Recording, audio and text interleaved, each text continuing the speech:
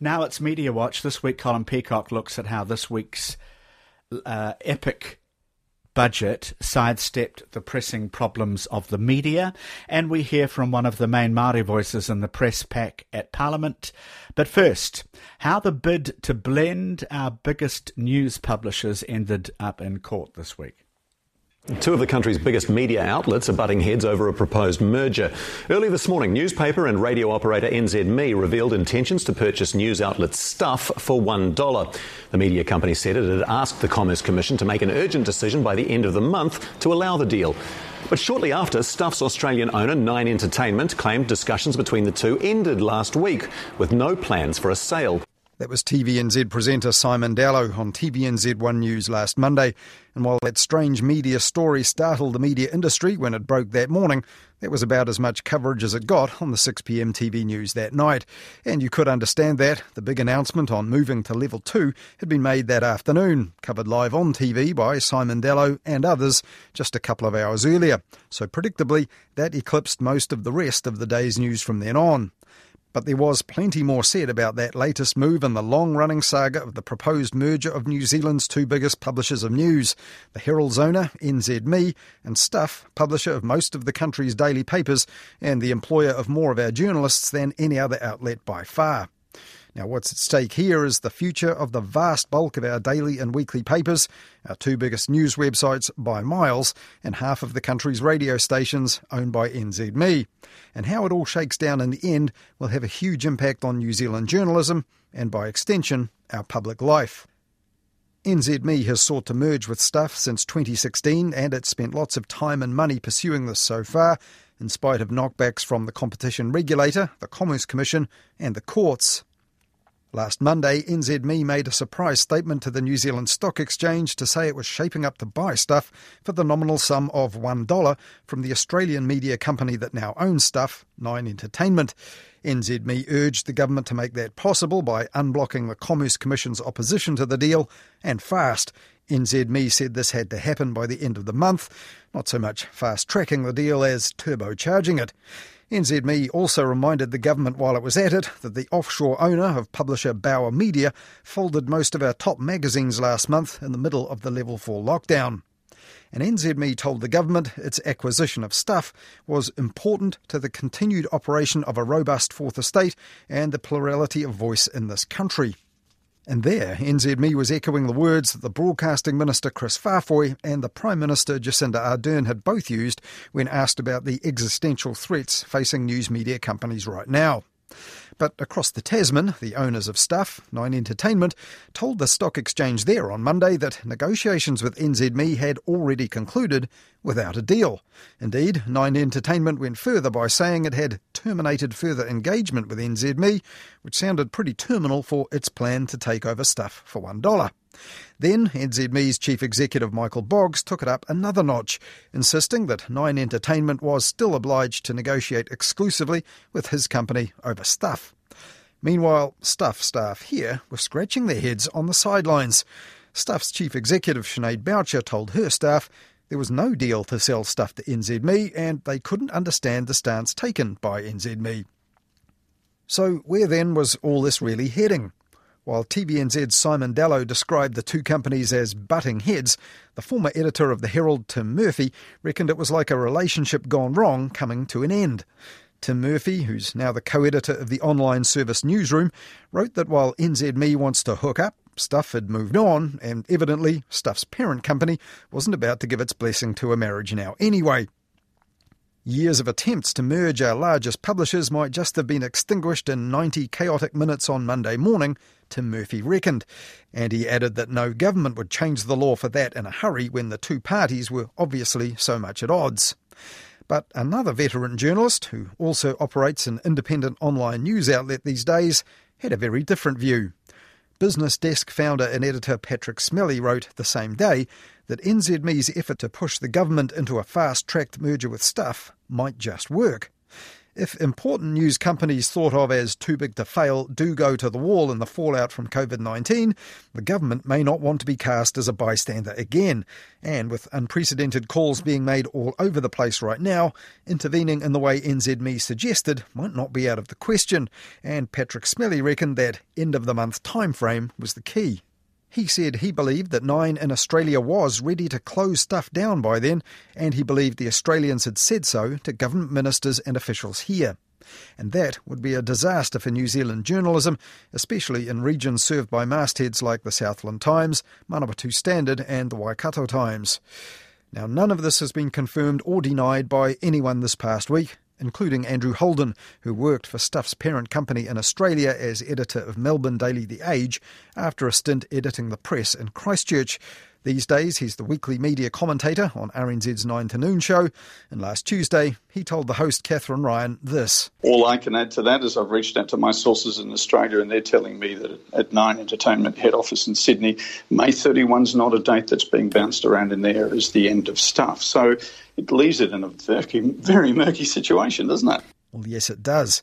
And Catherine Ryan noted that the Prime Minister did little to disperse the murk with her replies to the reporters' questions about it that day. And she replied to the journalist, there are a lot of assumptions built into that question.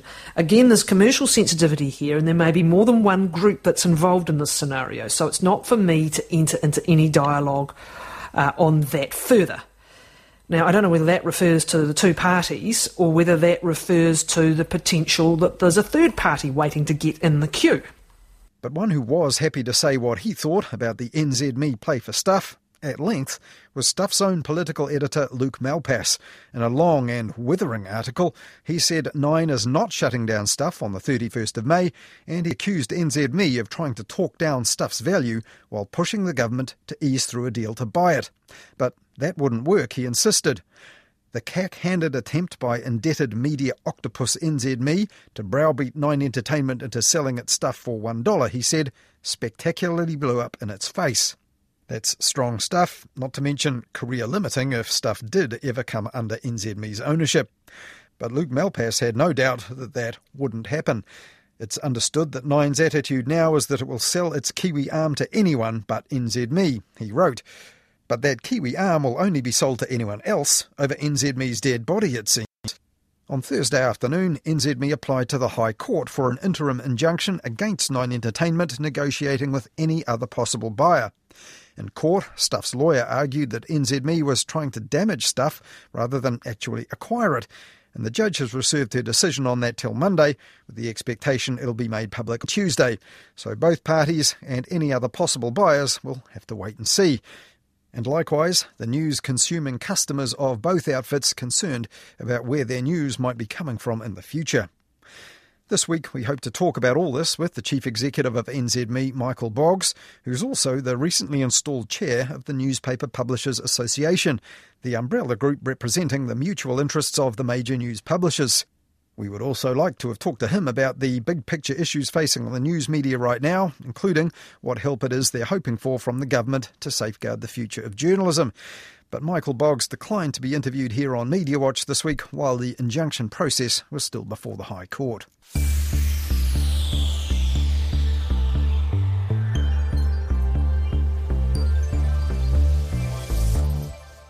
Now, with all this going on, there was another factor looming large. Details of the $50 billion rescue and recovery package unveiled by the government on Thursday, Budget 2020.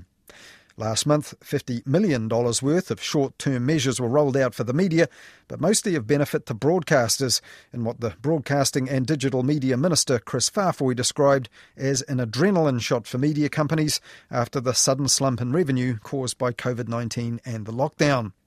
The Minister also said there would be more as part of the budget process, but on Thursday, after saying recovery packages for sports and the arts were just days away from finalisation, the Finance Minister Grant Robertson said this in his budget speech to Parliament. Mr Speaker, further sector packages, including for the media sector, are being developed over the coming months. Grant Robertson last month called the media a patient with pre-existing conditions when he talked about the impact of COVID-19.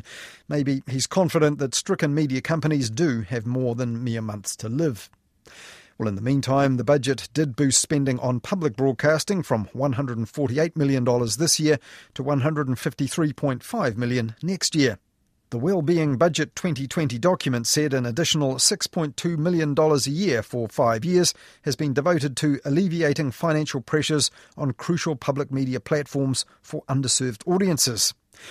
The money will go to the government's broadcasting funding agency New Zealand On Air to support the Pacific Media Network and captioning and audio descriptions for disabled people.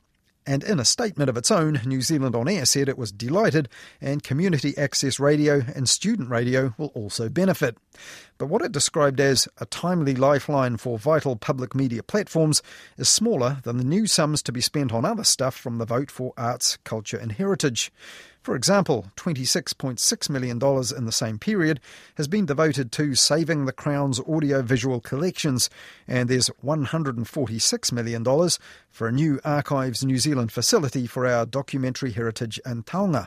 In its roundup of winners and losers from the budget, Stuff's political gallery staff noted that the film industry continues to enjoy the government's favour, with $140 million set aside next year for the Screen Production Grant Subsidies. That's the incentive scheme to attract international movies and TV productions to these shores. That's 3 times as much money as the annual budget for RNZ, noted the gallery staff at Stuff, to make possible cultural gems like Aquaman and The Meg, they added sarcastically, though those subsidies, of course, are only paid out once money is spent here by those foreign filmmaking companies. And Stuff's reporters went on to put the media in the losers category in their budget winners and losers list. This week we also asked to speak to the Minister of Broadcasting and Digital Media about the government's plans for helping the media financially. His office told us, though, he wasn't available for interview this week, but he did confirm media support will be part of the further wave of initiatives that the Minister of Finance has signalled will follow from Thursday's budget, including a second media support package for longer-term initiatives. But media companies worried right now about their short and medium-term futures will also be concerned about just how long the government's idea of the longer term is.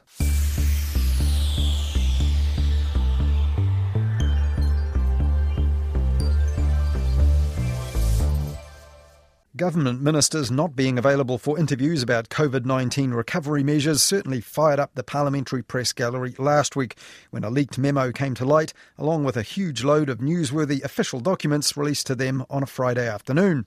As we heard here on Mediawatch last weekend, Newshub's political editor Tova O'Brien told her viewers the government had been as cynical as it gets. One thing that's not in this pile of documents is an email that was leaked to Newshub from the Prime Minister's office to all of her ministers, gagging them from speaking to the media. It says they're only allowed to provide brief written responses to the media, that the Prime Minister would have to approve and sign all of those off. It provides specific talking points to keep her ministers on message. And get this, it even says there is no need to defend the COVID response. Instead, quote, we can dismiss, and quote, do not put ministers up for interviews on this.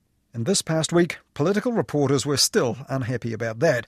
The Sunday Star-Times editor Tracy Watkins said that this was a first-term government acting with the arrogance of a third-term one. And on News Talk ZB the same day, New Zealand Herald editor Shane Curry pointed the finger at the spin doctors. Probably the most telling comment in the memo from the Prime Minister's office was that, hey, look, you don't actually have to comment to the media. Most of the New Zealand public think that we've handled the crisis perfectly fine. Yeah. And of course that probably gives you more insight than anything in terms of the way that the PR handlers, I guess, are treating it all. And one of his political reporters at the Herald, Jason Walls, later said on News Talk ZB that the government and the Prime Minister had damaged their own reputations acting in this way. This government that have been praised for doing such a good job, and then you've got Jacinda Ardern, who's basically the queen of kindness out there, talking about how important this sort of stuff is. And then for there to be a memo that says, basically, New Zealanders think that we're doing great, we don't have to be as transparent and front up with ministers on this. A lot of people would have the right to be pretty disappointed in that, and I think including a lot of journalists in the press gallery, to be honest. And they certainly haven't hidden that disappointment in their own media outlets, as we've just heard. Another of the Herald's reporters, Derek Cheng, went for it in print with a strong piece for last weekend's Herald on Sunday. In a crisis, he said, this was a slap in the face, not just for the Fourth Estate, but also for the public on whose behalf they work. And he reckoned it also undermined the access provided in the almost daily press conferences which were broadcast live throughout alert levels 3 and 4. Now, at those press conferences, some political reporters were not backward in coming forward to confront the Prime Minister on political issues like that. Each day, the public saw and heard reporters, out of shot, barking questions, sometimes simultaneously, to get responses on hot topics like contact tracing or the suffering of lockdown and locked-out business owners. But after halfway in those press conferences, there was often a change of pace and tone for a bit, when one reporter posed questions which were quite different and often about issues affecting Māori.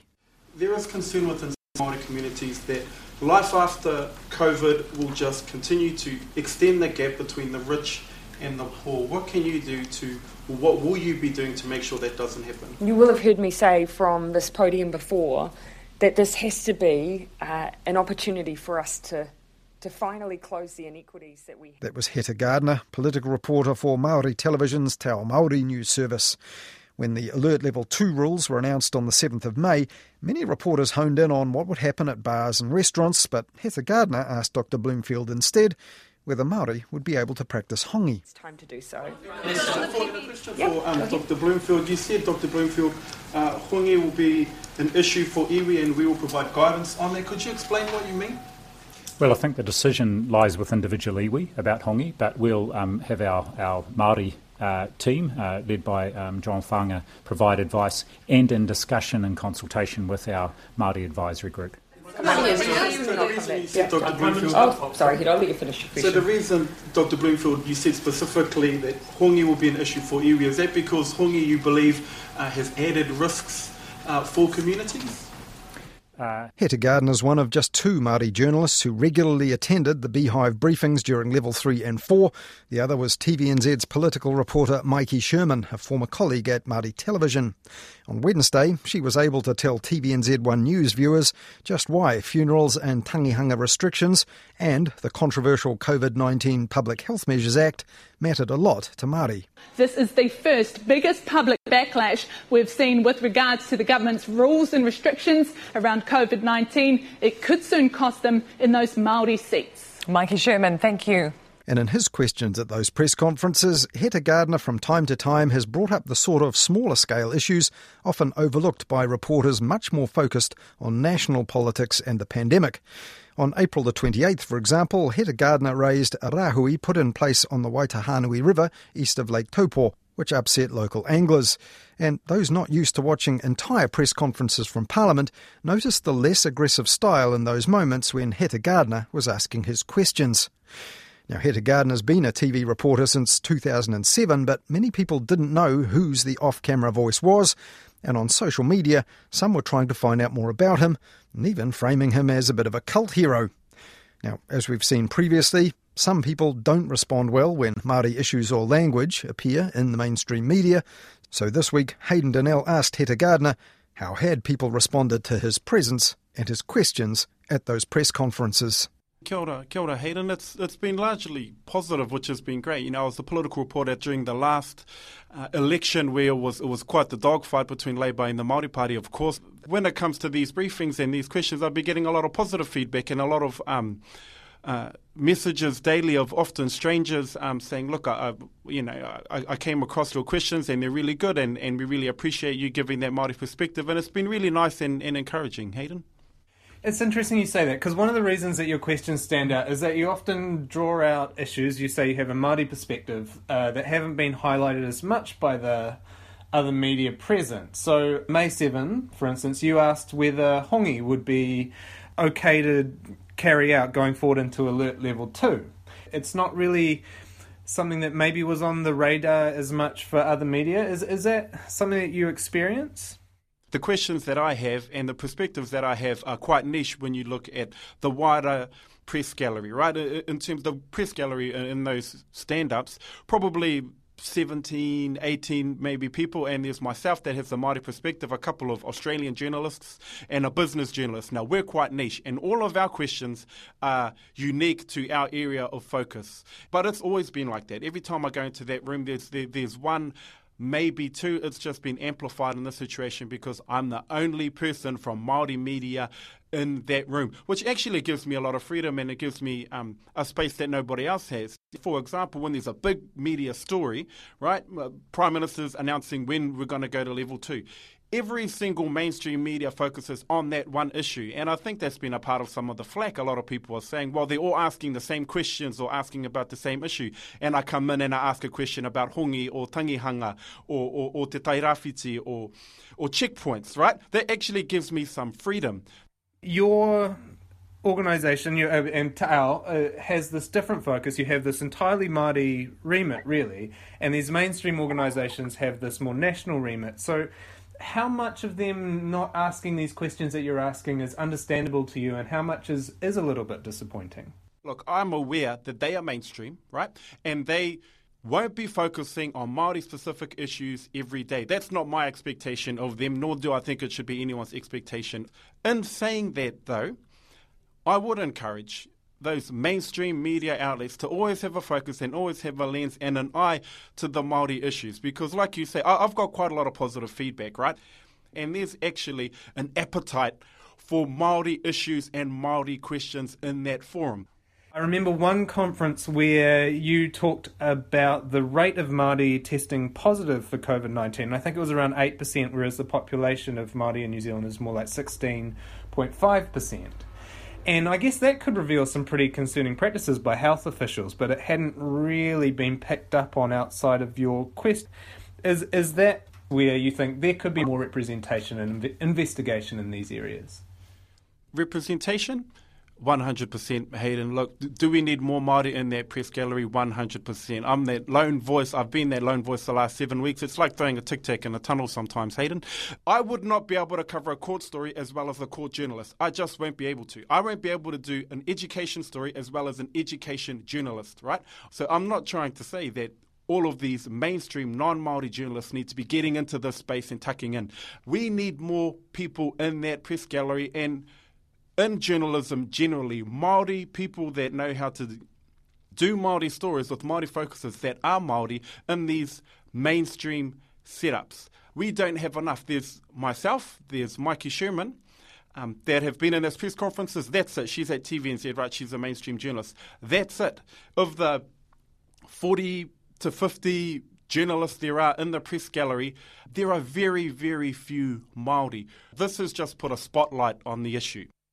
The press gallery itself has actually been very, very encouraging. For example, yesterday I wasn't in Wellington. I was helping our team work out some coverage in Auckland and nobody was there from Māori television. And so I reached out to the press gallery and look, can I send some questions through? And they were very open to that, right? They went, absolutely, send the questions.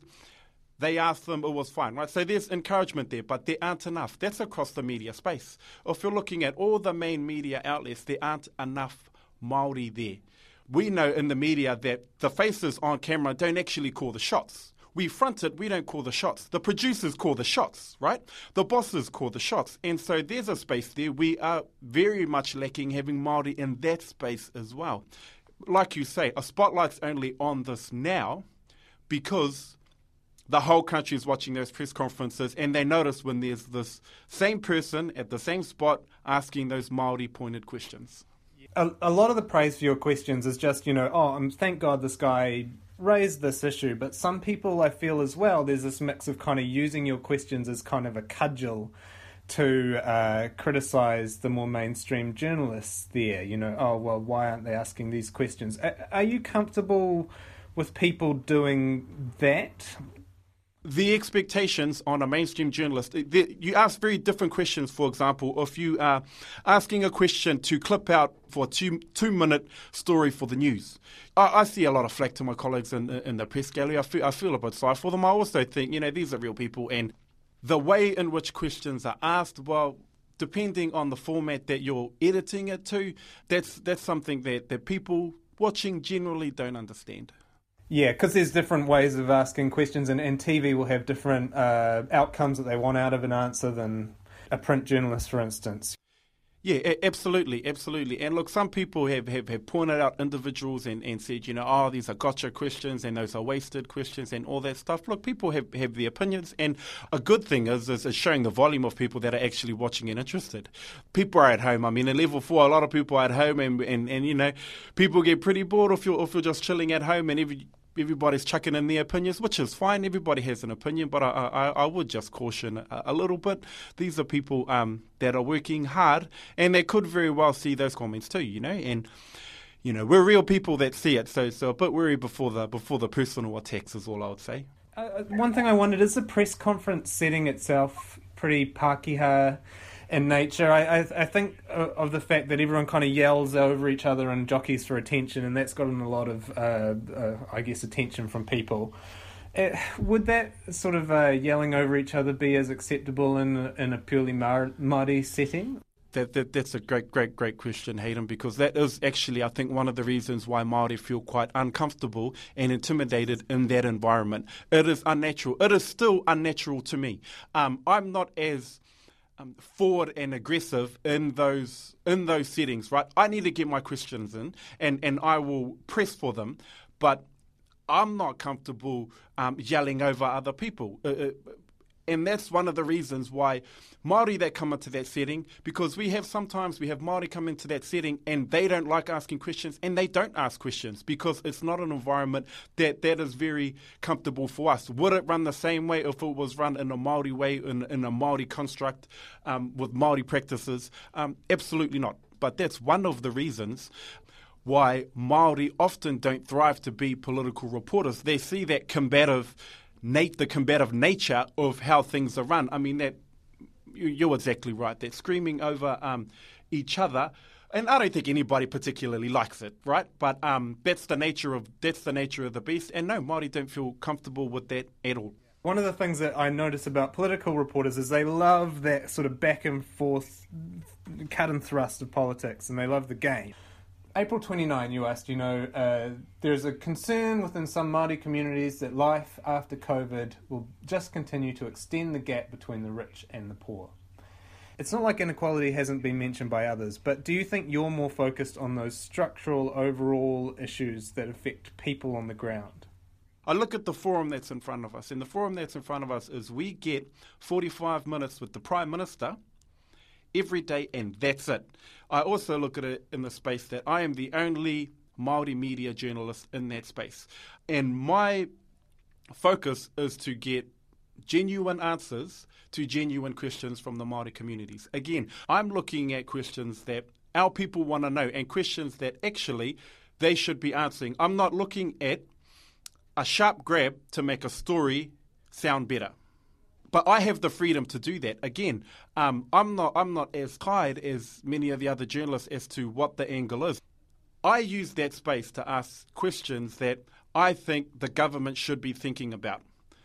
Whether that reflects a good sharp grab in a 2-minute story for myself, or often it doesn't. Often we get long explanations to those questions, right? But I ask the questions that if somebody's listening, what do they want to ask? Right? What do they want to know about? I'm not thinking, okay, I want her to say this so that it comes off the grab that I already got from Simon Bridges. We can do that because, of course, we want people to tune in, we want people to watch, we want to motivate people to get into our content, but we are not tied to that ratings, money, scope. On a more personal note, do you feel a little bit lonely as often the only Māori person asking questions from a Māori perspective in the press gallery? It's not lonely and it's not isolated, but it is clear to me that I'm basically in a lane all of my own. Would I rather there are a lot of us? Yes, and I look at places like RNZ. RNZ have a superb Māori unit and they have excellent journalists. And if they were sitting there next to me in that room, that would add so much value to the people at home. And I feel more sorry, not for myself because, we are some friends that will ask similar questions. I actually feel more sorry for our people at home and our Māori people at home, that everything is on me. Look, there are people that are Māori journalists that would ask Māori-specific questions that I just wouldn't have thought of, and they would be great, and they would be put in front of the Prime Minister, and we're holding them to account. And the reason why I would really want a Māori team there from other news outlets, right? More Māori there, less so that I would feel less lonely, but more so for our people at home. Hey, thank you so much, Heta. I really appreciate your time. Awesome. No worries, Hayden. That was Heta Gardner, political reporter for Māori Television's Te Ao news service, talking there to Mediawatch's Hayden Donnell. And you can hear more of what they had to say to each other in the online version of the story. That's on the Mediawatch page of the RNZ website, or you'll find it on the RNZ app. Now, one of many things that was pushed back by the COVID-19 crisis was a long-running review called the Māori Media Sector Shift. This was touted as a blueprint to rejig publicly funded Māori media for the digital era, and among the issues under consideration was whether news could be better covered by combining existing news services for radio, TV and online. The Māori Media Sector Shift review was due about the time the COVID crisis struck, but hasn't emerged yet. We'll have more on that in the future, though, here on Mediawatch. But for now, that's all from the Mediawatch team for this week. Hayden Donnell will be back with Midweek Mediawatch at about 10:30 next Wednesday night during Nights with Brian Crump. And then we'll be back again with Mediawatch at the same time next weekend here on RNZ National. Thank you, Colin. Mediawatch from Colin Peacock and Hayden Donnell. You can listen back to their episodes and all our conversations on Sunday morning by putting RNZ Sunday Morning into the search engine.